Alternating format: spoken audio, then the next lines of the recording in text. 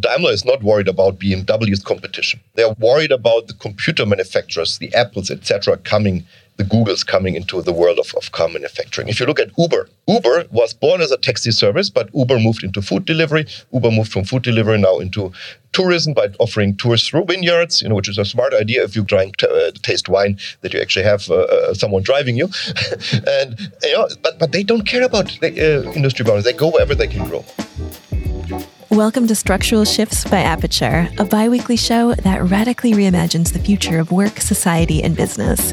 We take a devil's advocate approach to exploring the massive shifts transforming our economies and our world, and our guests are not afraid to challenge the status quo. To learn more about Aperture, visit aperturehub.co. Statistics say that 73% of all companies need to pivot. Our guest today says that better planning can actually prevent the need for all of this. According to Mark Gruber, Vice President for Innovation at the Swiss Federal Institute of Technology, EPFL, you can't win if you don't know where to play. Instead of a just do it mentality and pivot later if it doesn't work, Mark speaks with our host, Ben Robinson, about how true entrepreneurs and innovators are reflective and flexible in how they think about what they're doing, and they also know what market to play in. By the end of this episode, you are also going to understand what's a good market to be in, and you will learn about the attractiveness matrix and the social identity theory of the three kinds of entrepreneurs. Mark holds the Chair of Entrepreneurship and Technology Commercialization at EPFL, and he is a world-leading researcher in this area.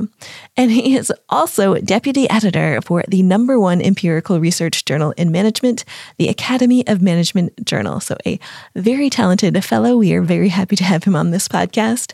Now onto our conversation with Ben and Mark. We are at EPFL, and we are with Mark Gruber. I think where we wanted to start with you, Mark, was to talk a bit about Switzerland. So anybody who listens to this podcast probably knows that Switzerland tops lots and lots of innovation league tables. And so as a nation, it's really good at coming up with innovation. But it doesn't really have any sort of leading or sort of top of the food chain tech companies. Do you think that Switzerland is good enough at commercializing its tech? First, let me say I'm very pleased to be here. Thank you for inviting me to the show. It's a true pleasure to discuss with you all the topics around innovation, entrepreneurship, some exciting stuff I think we can discuss. And it starts with your first question. I think it's a very pertinent question. If you look at the tables, we are extremely good in generating invention. You see this in all the patent tables, per capita, etc. We're extremely good on these fronts. Where we still have a lot of room for improvement is the commercialization side. So if you look at the definitions, innovation is invention plus commercialization. Moving then from the invention phase to the innovation phase, where you have a commercialized product or service, this requires very different skills.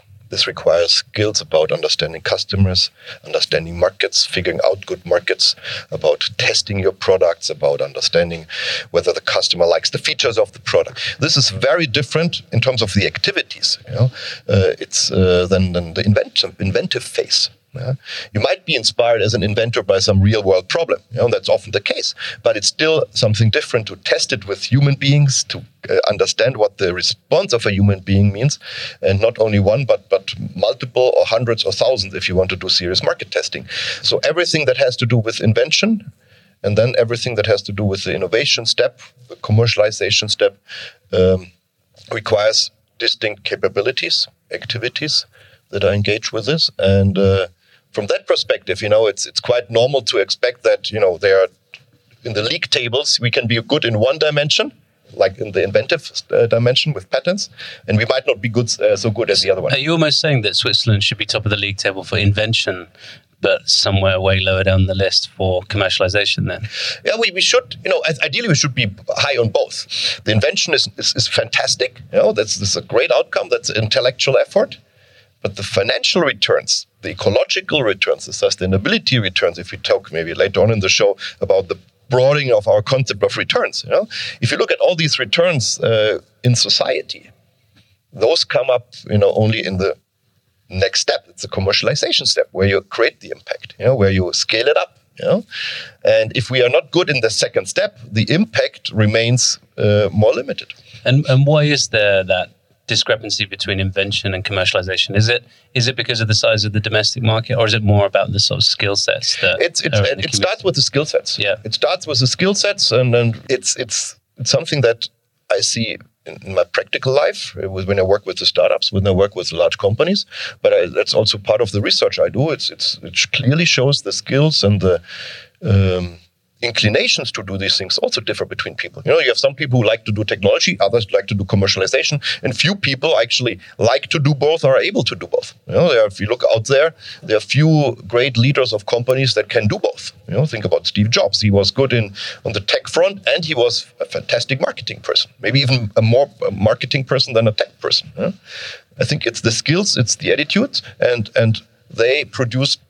We are extremely good on the inventive front, and I think we can be better on the commercialization front. And do you think that those skills will appear, just by themselves as companies have more success? These initial skills to invent, I think we are solid with this, with the technical universities in Switzerland, etc. And I think the amount of money we spent in educating our population over the last 30, 40 years was extremely smart, because we have really, really, really good technologists. What we have been starting about 20 years ago is to get into programs that support entrepreneurship, innovation, the second step, and educate people on this front. And we see it here at EPFL very concretely, where we have now a multitude of programs where students don't only learn about the concepts, but apply the concepts, so that they understand what it means to bring technology to market. And I think that's where we are investing now.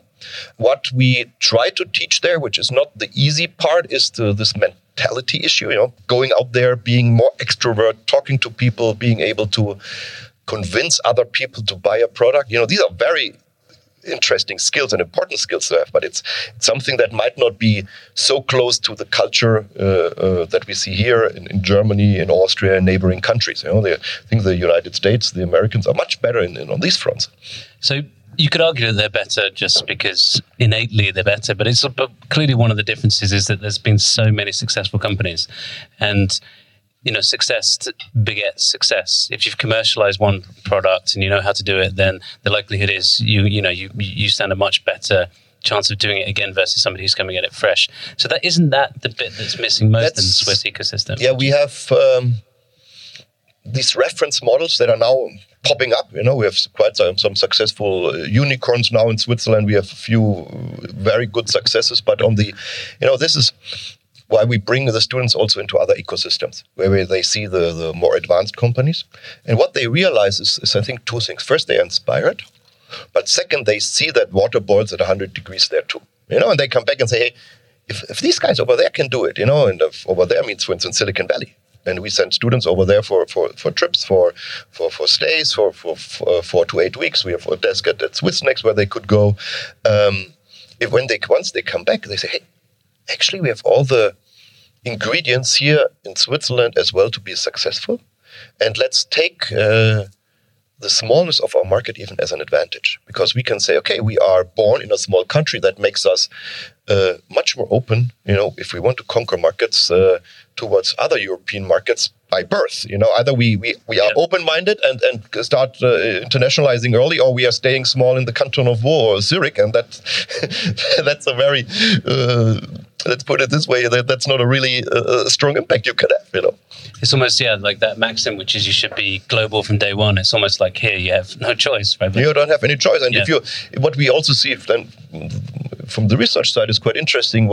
There's always this imprinting of the nationalities that you have on the management team that foreshadows the internationalization strategy. So if you have 3 nationalities on the team, the likelihood that this team will internationalize earlier is much greater than if you have one country nationality represented on the founder team only. And that's quite promising as well, because we are a country that is quite diverse. The startups that are created here at EPFL are quite diverse in terms of the background of its founders, and that makes it more likely that they internationalize. And I think that's not only good for the country, that's extremely important for the company. Perfect. So I want to talk a bit about your book, Where to Play. So it's a book and it's a website, right? So So you don't have to buy the book necessarily to get access to some of the methodologies. Absolutely, and no. frameworks. It's actually all the tools are available for free, and if you want to learn more, you can even get a free online course. And if you want to buy the book, of course, you buy the book. It's a lovely book. We spend a lot of time working on it, and I think it gives you a lot, additional value. But the core of the method is out there for free. It is a lovely book. It's a book that I first came across thanks to Steve Blank, right, who wrote a very nice review in it. And the way he positions it, and I guess this is the way you position it as well, is it's like a very nice complement to some of the other tools, so the business model canvas and so on. But the key difference being that it comes before, if you like, a precursor to doing the later stuff, because until you've figured out which are your most attractive markets to operate in, then it's premature to think about product market fit. So can you just explain to us a bit the concept then, that it's the importance of where to play and how people have maybe underestimated that until now? Yeah, so it's very correct what you say. It's Steve Blank wrote an extremely nice blog post about the book and the method that is behind it. So we'll share the link to that for the listeners. Excellent.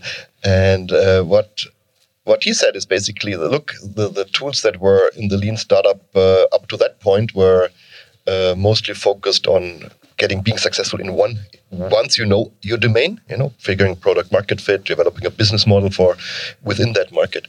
But these tools didn't really help you to figure out where to start. What is a good market to be in the first place. And there he said that's why he's adopting the tool actually for his lean toolset, which is a wonderful badge of honor for us, because it's one of the most important, if not the most important, innovation tool that was developed in the last 20 years, 2 decades, and to be adopted by the person at the origin of this is just a fantastic recognition. So Sharon, my co-author of the book and co-creator of the method, of course we had big smiles when we got that badge of honor from Steve.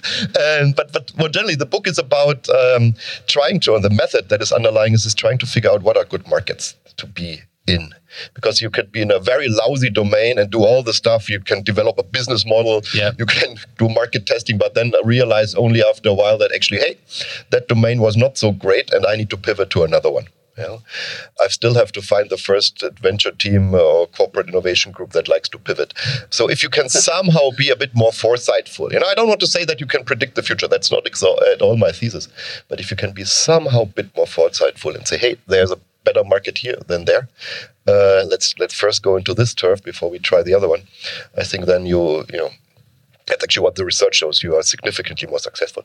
And so I was going to ask you that. So it's almost like, we're sort of given to believe that pivoting is almost just a natural part of the course, but what you're saying is that actually it doesn't necessarily need to be, because if you spend a bit more time understanding your market opportunities, then the likelihood of pivoting is becomes more remote. Yeah.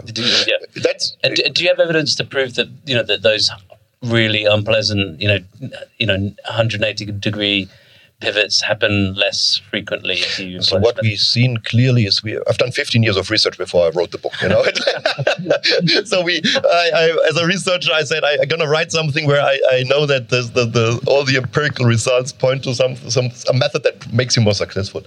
And what it does is I think twofold. And let me describe it maybe with an example. If you have Flyability as a company that is here at EPFL, they are producing drones, okay?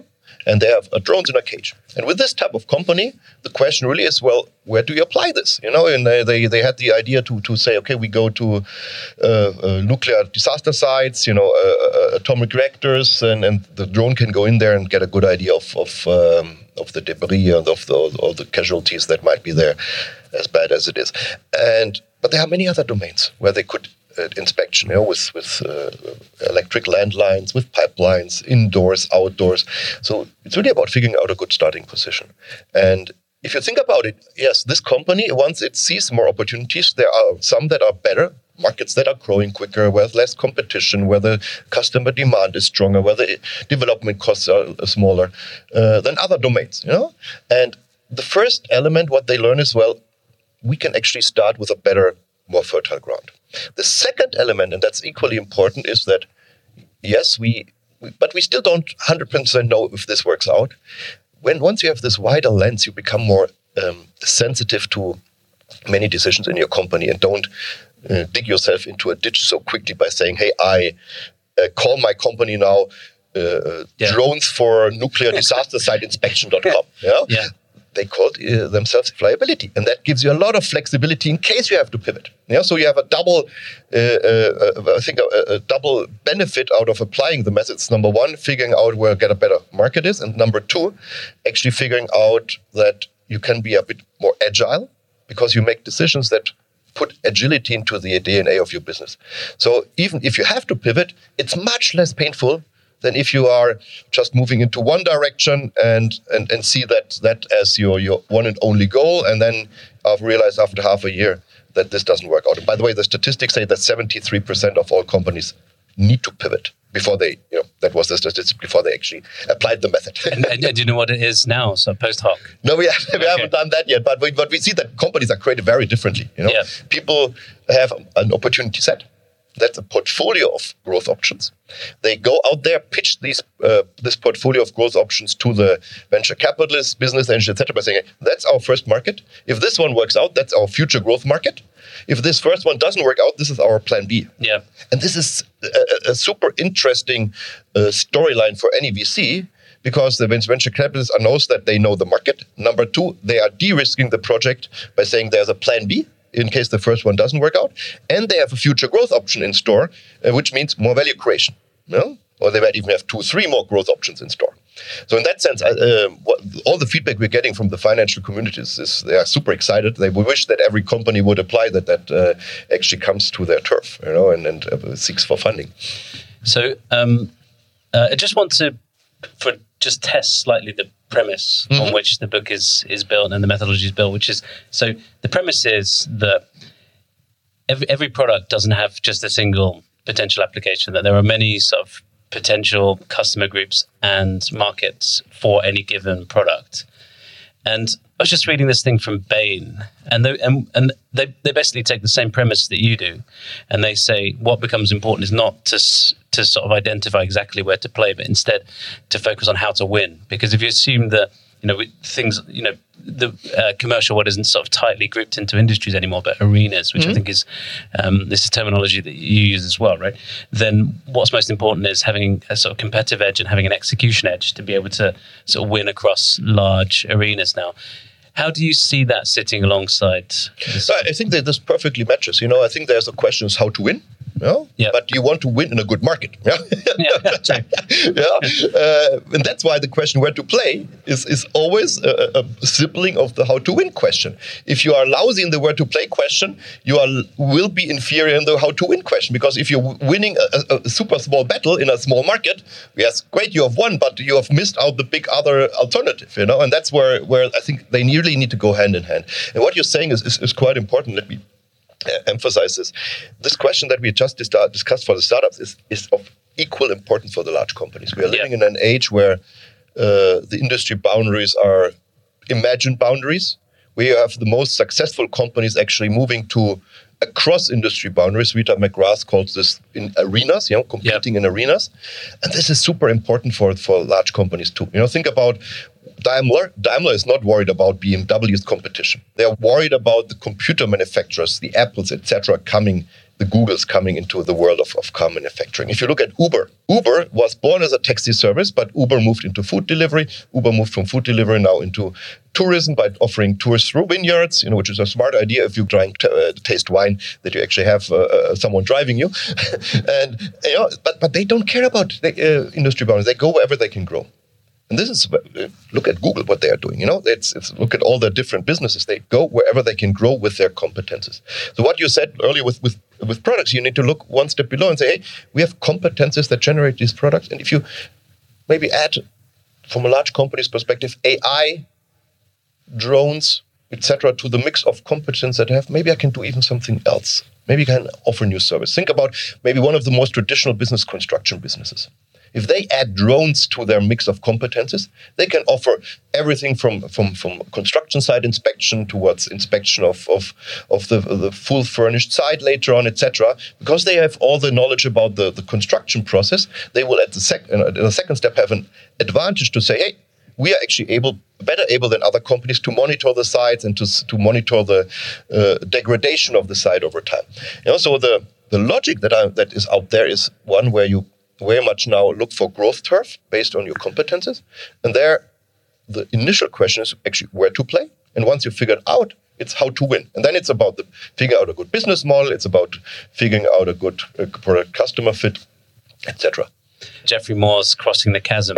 He always talks about, leaving the relative safety of your first market to then get into the mainstream, and how that's almost like a trial and error type process. And are you saying that if you employ the where to play from the very beginning, crossing the chasm is that much easier because you've sort of already identified the stepping stones? I think you actually use a term of building blocks, right? So you're saying that you'd almost build the tower that gets you to cross the chasm. Exactly. And if you look at Geoffrey Moore, it's like he has this analogy with the pins that are falling. It's like you're focused on one, and then it's like other. But it's in a way it's the same logic here. It's or a similar logic where you say, okay, we need to figure out the first one to hit, and which is the most fertile ground that we can foresee somehow. And then when we enter there and are successful and go through the diffusion curve, we start, of course, with the people who are highly engaged in this market. There might be opinion leaders. They talk about our product so that we get into this most fertile ground, grow our tree there, to use another analogy, become strong there, and then we can say, okay, now we branch out into the other domains that are related. But what Geoffrey Moore has not explicated so well in his book, but what basically then in Where to Play is the logic where I say, hey, what could be this first pin? What is the other domains that we could get in? How can we structure a company or a project so that we actually have the capabilities that are more flexible so that you can more quickly and more efficiently enter these other domains? And this is in a time where everything goes much quicker. These are very important considerations. Otherwise, so in that sense, I'm a big fan of Geoffrey Moore's book, and I think we are perfectly complementary with his thought world. Yeah, it's just it's exactly complementary because you've did that diagram where it's just you sort of jump off one side and hope to get to the other side. That's you've built the stepping stones to be exactly. able to, And then maybe we should. I think probably it's natural now to talk a lot about the sort of attractiveness matrix that's central to the book, right? So, there are two axes. One is challenges, and one is potential, right? So the first question is, could you talk us through that matrix, Absolutely. and then maybe, I suppose as a follow-on, how you arrive at some sort of, objective score for those two matrices. So, absolutely. Let me briefly give you the overview for the listeners. So the method has three parts. The first part is about understanding your opportunity set. Being creative, understanding, like in the flyability case, we can apply our drone to everything from inspection of bridges up to inspection of avalanche sites, etc. So you have an opportunity portfolio. When you look just at the description of a few of these examples that I've given with flyability, it somehow is almost obvious that not all markets are equally good entry points. So you need to have in a second step an evaluation, and that's exactly where what you come in with the matrix. This matrix has two dimensions. It's a challenge dimension. It's a potential dimension. And Sharon and myself, we screened about 40 to 50 years of venture capital research to understand what type of features are of high importance to make sure that you are able to evaluate early stage opportunities. All under uncertainty, but what are the features? And just look at a couple of these features. It's, for instance, market size. It's the customer strengths of the customer needs, the ability to pay. It's about the time that you need to develop the product, the time that you need to make the sale. It's about external risk that you cannot control, etc. There are a couple of factors that are the main factors that you can get out of looking at these 40 to 50 years of venture capital research. And that's, of course, not practical for the entrepreneur to go through thousands of pages. So what we did is within that matrix, we have two dimensions, the potential and challenge, and behind it is a worksheet that helps you to score each opportunity and to learn up. And sometimes you don't know how to score it, maybe on the market size front. So you would have to do some backup research to understand, is this a small market? How many bridges are there in Switzerland, in France, and in Germany, to understand what is the potential market size. So based on the worksheet that has a potential dimension as well and a challenge dimension to score, you come up with a summary score that you put then in the matrix. And this matrix has 4 quadrants. So if you add the potential and challenge, we have a quadrant that are the moonshots. This is high potential, high challenge. I like to joke, this is the Elon Musk quadrant. Yeah. everything he likes to do is in the moonshot quadrant. You have low potential, low challenge. These are the quick wins. You have basically it's a lower left corner. You can say, hey, I can go in there. I can make an easy living. I can make a first hit. This might be the first hit that then gives you a stepping stone option towards something else. I have the questionables with a high challenge, low potential, which I think you might wonder if this is a good idea to do. If you feel suicidal, maybe you should do this, but we don't recommend it. And then you have another quadrant, which is high potential, low in challenge, which are the gold mines. And those actually exist. It's just that it's low competitiveness, high market growth, strong customer demand, etc., quick sales cycles. And those actually exist. It's just, you have to look at them and try to rate them. What we see with many entrepreneurs before they apply this method is that they say, okay, yes, we have an idea about the market attractiveness and the challenges. But they typically only take 1 or 2 dimensions. They say, it's a big market, that must be good. We can make a quick entry, that must be good. And they are not so, they don't see the full picture of what determines, shapes actually a good market. Yeah, and I think also, doing it this way removes the subjectivity, right? Because because we tend to see things through our own prism. That's a challenge I've seen personally. Absolutely, you're completely right. It's like either you rely on your gut feeling, or you are subjective in scoring. But we designed the tool so that it's a wonderful tool to work in teams with. So you can say, okay, there's Ben, there's Mark, there's Roger, there's Henry, and Fabiola, and we sit together and we are scoring together, and let's see where this ends up. And this is, I think at the end of the day, it brings the team also together and says, hey, we did this together. We figured out this is the best point to enter. And I think that's in that sense, we didn't design it didn't put this to the forefront, I should say, but it's when we observe the teams that applied, it bonds the team, because they are discussing these highly strategic questions together. I think implicit in what you said earlier on, but what you're recommending is a portfolio approach, right? Which is to say, if there's a moonshot, maybe pick a quick win to ally with the moonshot. Yeah, I think what you're describing is very important because if you think about having a portfolio, it gives you additional abilities as a founder or innovator in a large company. Why? Because you actually can say, hey, I start here, or here.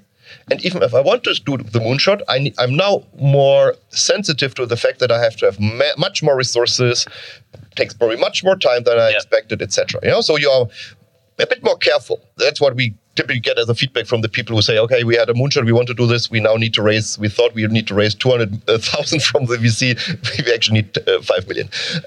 But we are not prescriptive at all by saying, hey, you need to do this or that. We leave up to the entrepreneur, or the innovator. Sure. If you want to do a questionable, go ahead and do a questionable. If you want to do a quick win that is small and that's your domain, just do this, But be aware that, these are the growth possibilities and they differ. And be aware that, maybe if the moonshot or the quick win or the gold mine should not work out, that there's a plan B so that you don't waste all your resources if you're more successful. Yes, you can start in the first one and then you move to another one. And then what it makes out of an entrepreneur is a bit more of a reflective person, which is countering this can-do attitude. We just do it attitude, and which bothers by now many people that within the business domain there is this mantra of just do it and then you pivot. I think that in no part of life we have this mantra. We tend to as human beings reflect a bit before we actually do it. And I think ultimately what the book is about is getting a bit more reflection to the whole process. Yeah, and I think that's one of the having worked with a lot of startups, I think that's one of the sort of friction points, right? The founding team suddenly needs to raise money, and then the venture capitalist or whoever the external investor is starts to ask all these kinds of questions about, and it's obvious that these were not thought about, ex ante, right? And instead, sort of retrospectively trying to add this lens of, this is where we'll go next, and so I think it's I would think it's extremely helpful to have been through this process when you're trying to raise money, for example. Absolutely, it's like what we see is that from the venture capitalist side, they say, okay, if all the companies that apply for funding would be so explicit and so transparent of what they want to do. Yeah. It would not only help us to judge the venture, but it would also signal to us that these people understand what they do.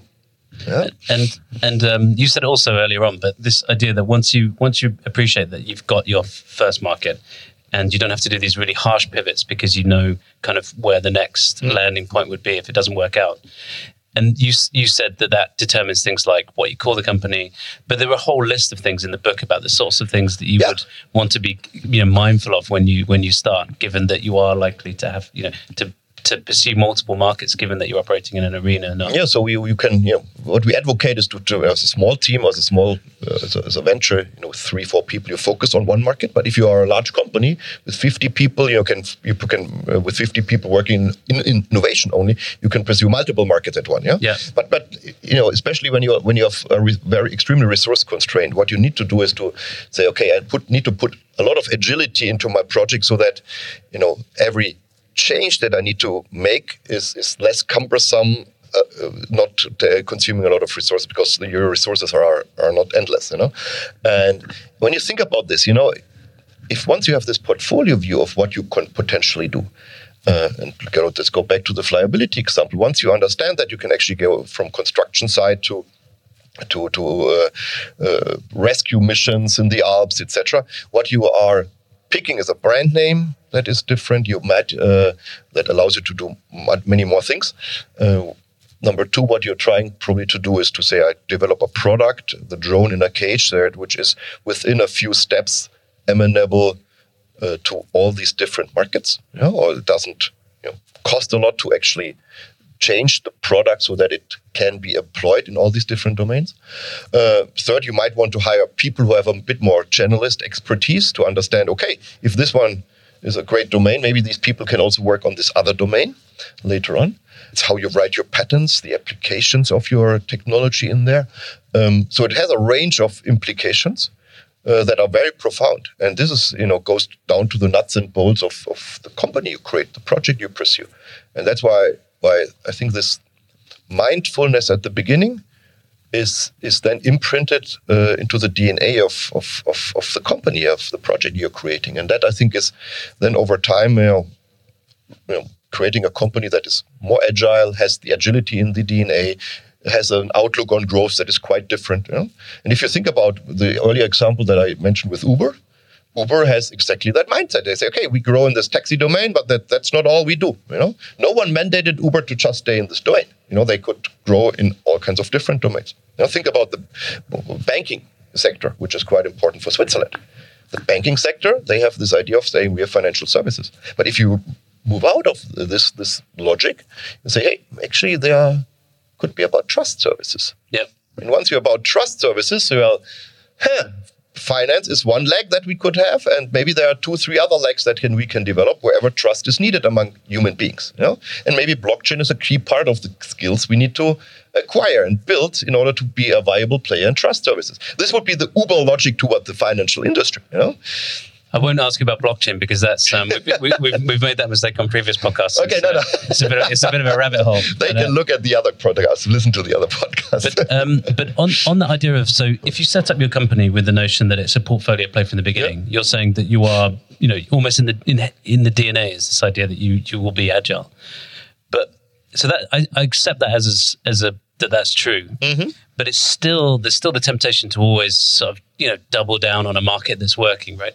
And so, what else would you recommend to companies to make sure they're agile and they they don't become, in the Clayton Christensen sense, they don't sort of go so deep that they then become a risk of disruption for somebody else. Look, they can go deep as long as they are realizing that these decisions are creating these deep ditches or paths. We call this in the research path creation. You create a path, and that path gets more fortified, stronger with each and every decision that builds on this. Let me give you an example. You go for a market, you choose your suppliers, you choose the brand name for that market, you develop the distribution network for that domain, etc. So with each subsequent decision, you are more constrained and locking yourself in, which is, when you think about it, something extremely, of course, it focuses you a lot, but it's also something which, with each step, it becomes more expensive, less efficient, more cumbersome to change. And that's why we call the third step in our method the agile focus. Because we say, you should focus, yes, but keep in mind to have, once you do these decisions, maybe you can make this decision, like with the brand name, in a bit more open-minded manner. So that in case it doesn't work out, and in innovation, oftentimes it doesn't work out, In case it doesn't work out, you are able to not fall into this big ditch that you have been shuffling, and then don't die from that.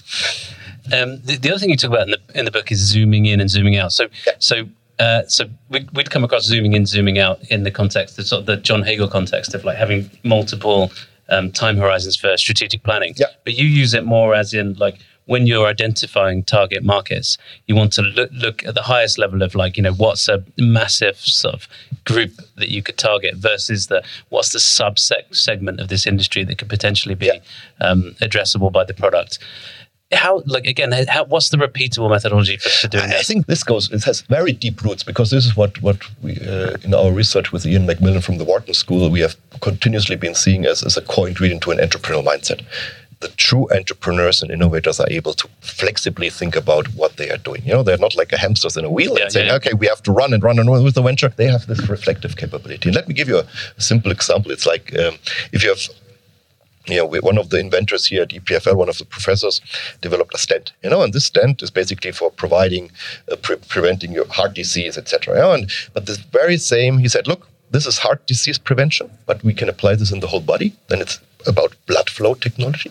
Yeah. And if you zoom out one step more, it's about flow technology. And then you think about pipelines, etc. So it's like you have from the very small, narrow application within the heart towards everything blood flow technology to flow technology.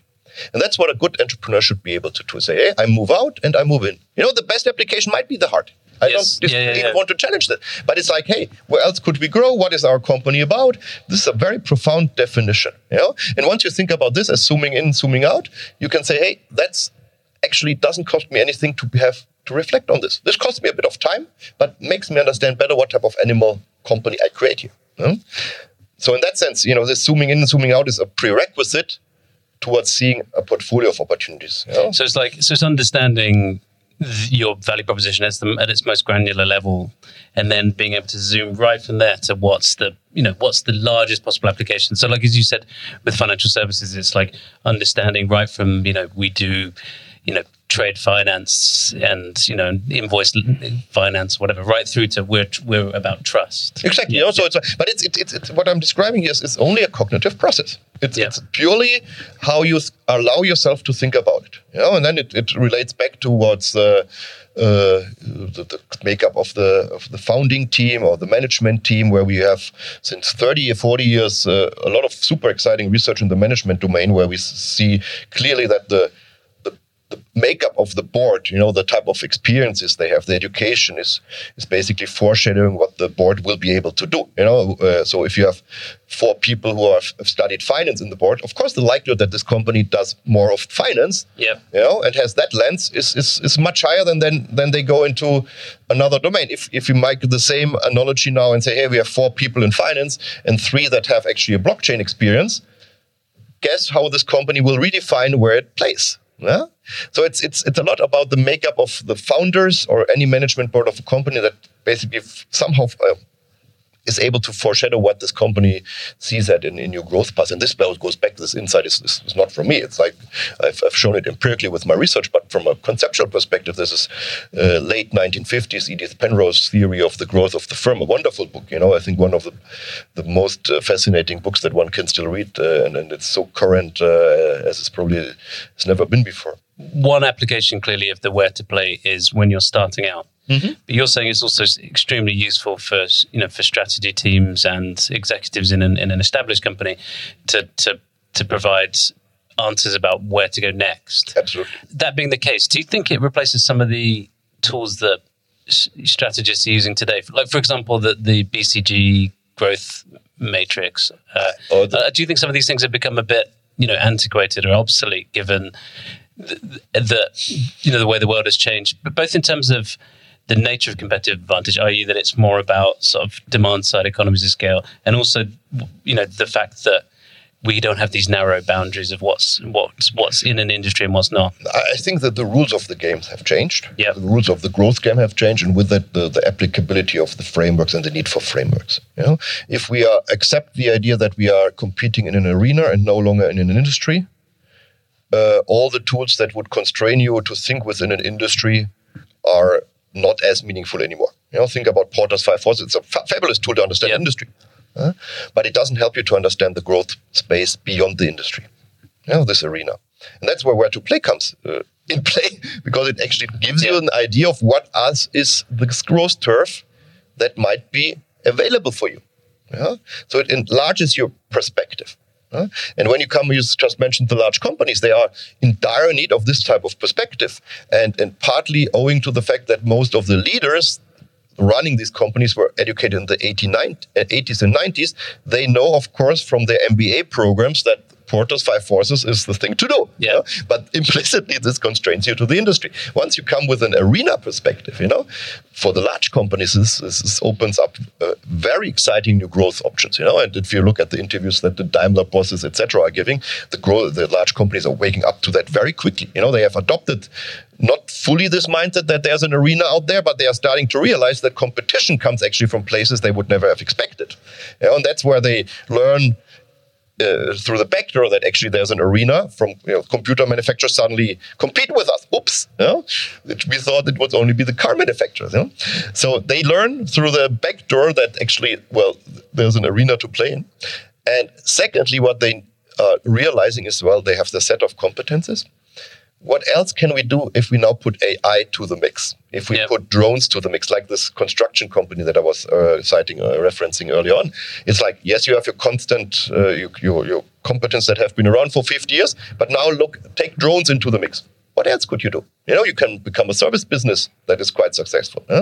So it's about understanding how, as an established company, you can employ latest technology, increase the scope of your product offering, service offering, etc. And I think this should not be a threat to any company. This is a wonderful process because it relies on creativity, imagining new frontiers where you can grow. And this is, I think, it applied in the right way, a truly exciting process that should, energize everyone in the team. But I know that the companies are worried, because they say, there's competition coming from left and right. The other thing that's, I think, good about it is it looks from a capability point of view, right? Which is, so a lot of the tools that strategists use assume the customer is kind of captive in a way because you control distribution. Yeah. You can just upsell and like the Ansoff's matrix, right? Keep the customer, the customer's fixed, and you can sell them more stuff. And I think that's been deeply challenged, right? As distribution is opened up, and so again, it doesn't look at it through that distribution prism. It looks at it through capability prisms. Yeah. Right? So it's Well, you can look at it through a distribution prism as well and say, hey, what other products could this customer need? Yeah. And then you evaluate these types of markets or possibilities, options, with the matrix too. Our framework is in that sense quite flexible. So in other words, it sort of fits around what. So if you've got a sort of matrix or a methodology you're comfortable with, tends to be always complementary, right? To take it down a level. So what we are in a way highly complementary to even to the Porter frameworks, to the Ansoff matrix, to the BCG matrix. I think because if you look at, you mentioned the BCG matrix early on, the underlying question is, where do your new growth options come from? And there's no answer given in the BCG matrix. It's just like, the rising stars. Yeah, where were they born? Someone must have had the idea for this rising star. And that's where to play comes in with its method, because it helps you to understand there could be a growth opportunity, a rising star. How rising and is it really a star or is it a dog? And helps you to understand in the first place what you're developing. Another piece of research you wrote, which was about the characteristics of founders So you use the terms Darwinians, communitarians, and missionaries, right? Mm-hmm. Could you elaborate on what you mean by those terms? With pleasure. It's actually one of the research studies where I learned most about entrepreneurship from, or innovation, or life as such. This is a big term, but I explain in a minute why. We have done this study where we tried to understand entrepreneurs within one sector, to keep heterogeneity low. It was all kinds of sports-related equipment. And there were entrepreneurs that actually were like the normal brands that, they're very competitive, etc., and said, okay, we need to develop something that gives us a lot of return. There were other entrepreneurs that were more the tinkerers. They developed something for themselves, went on the slopes, for instance. Others observed what they did and said, can you do this snowboard for me? Can you do this bike for me? Whatever it was. And then you have a third type where you realized, well, these guys are actually not caring so much about the market, the producers, because they want to sell something, but they want to change the world to a better place. They're about ethical production, etc. And we started off this project by interviewing these people and said, why do these people actually have these different outlooks of what a company could be? Why would some of them give their invention for free to others, while others would patent protect it? And that gave us quite a lot of hard thinking to do. And with my colleague Emmanuel Fauchard, at some point, we had discussions when I said, okay, I've done this study once about identity. And then identity was basically the key that opened up this puzzle for us, because identity theory allows you to understand on a very deep level why people do things and what are their fundamental codes. And what we did then is to say, hey, there's a more generalizable framework within our data, which by now has been applied by many other researchers. And what we basically saw is that there are three types of entrepreneurs, pure types, and you can mix and match them at the end of the day. But the pure types would be the Darwinians. These are, I fight for my business. I want to drive, I'm the leader. If others in my market die, that's good because I have a bit of market share. That's one very typical way of viewing business. The others were the communitarians, where they say, we are within a community, we openly share, we are trying to make the community a better place. And the third type was the missionaries, where it's about the whole world. We want to make the world a better place. And from an identity perspective, and that's where it becomes interesting in two ways. From an identity perspective, this goes from the me to the known other to the unknown other. And how you behave and act depends a lot if you do it for you, if you do it for known people, or you do it for unknown others. And what you expect as a return is quite different from if you do it for you. Of course, at the end of the day, your bank statement will be bigger. If you do it for the known others, maybe it's love, it's admiration. But if you do it for the unknown others, what's it that you're getting out of them? Maybe you have a better conscience, but maybe you are also like to be admired. Maybe you want to be invited to talk shows. The motivators are very different. And if we are living now in a world where people are soul searching, and trying to understand who they are, what they want to do, these types of questions are extremely pertinent. They are relating back, and that's what we found after doing all these interviews. They are relating back to some very exciting parallels in philosophy. In political philosophy, you had these types of three types described repeatedly. So what we basically could show is that within entrepreneurship, we have types that have been for the last 2,000 or more years discussed by philosophers as the standard types of how we can think about human beings. In that sense, what I said earlier, it helped me to understand entrepreneurship, but beyond innovators, but also human beings, because these three types are the pure types, that are prevalent. But then you have mixes, it's like... Yeah, what do you call the hybrid, right? Yeah, the hybrids. If you think about companies nowadays that try to make profits but also be sustainable, these are hybrids. Yeah. And how their motivations might be in conflict, how they are aligned.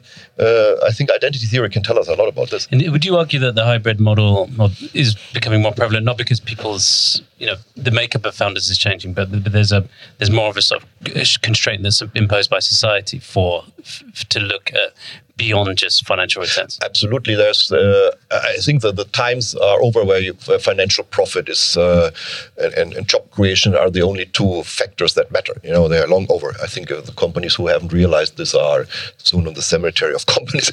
But if it's a much more pluralistic approach, and It's comes from the side of the founders or the managers, but it also comes as a demand by customers, but also by future employees. Yeah, it's like if you want to have the best employees out there, I see it with the students here at EPFL.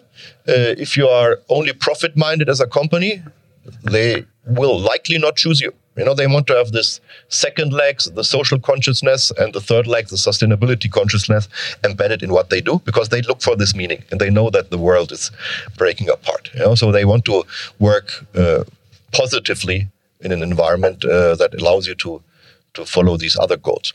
I wanted to ask you about the sort of, the coexistence of Where to Play and this other research, which is, it feels a bit like Where to Play was written for Darwinians. But can it be used by all founder types? Yeah, so Where to Play in its purest sense is written in the business logic to say, I want to create a company, I want to be successful, I want to, and which is all fine. I don't want to challenge that. That's still a model that creates a lot of wealth, that creates a lot of good, a lot of tax returns, etc. What we have done now is an add-on, which is available on our website, where you say, okay, I download worksheets that help you understand, if you want to create a social and sustainability venture, how to rate these opportunities and how to understand also trade-offs between the profit side and the social side. And I think this is extremely pertinent. So the tool is now enlarged with these types of thoughts, and I think this is. From all the feedback we are getting from social and sustainability ventures, this is a very important add-on because it allows these entrepreneurs to see more clearly how they could contribute and what it means actually to have sustainable and social impact. Wonderful. I think the last thing I wanted to cover was, so in all the years that I've worked in strategy, each year somebody somewhere, some commentator proclaims the death of strategy. And one of the things that's great about reading your book is it's a return to fact-based, research-led strategy, which enables you to do what is the very heart of strategy, which is to make good choices and understand your constraints. And so, well, not to put words in your mouth, but I guess you would say that this book and this approach is very much represents the triumph of strategy over, the emerging sort of school of just pragmatism and pivoting and iteration. And no, I think it helps to bring both perspective under one roof, because it basically gives you a home for saying, hey, that's more the strategic thinking, and that's more the testing, the reiteration that is needed to validate what you have thought. So it brings together the doers with the thinkers, and I think gives them a home. And I think that's why Steve Blank liked it so much as well, because it says, hey, that's a part that was missing. He probably gets 100 of these frameworks to look at every year, and has been doing that for the last 20 years. And this is the first time he ever opened again his toolbox in the last 15 years or so to say, hey, that's a key new tool that needs to be in there.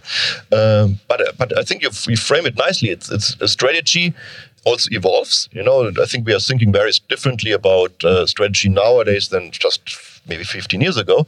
And strategy and innovation are two sides of the same coin.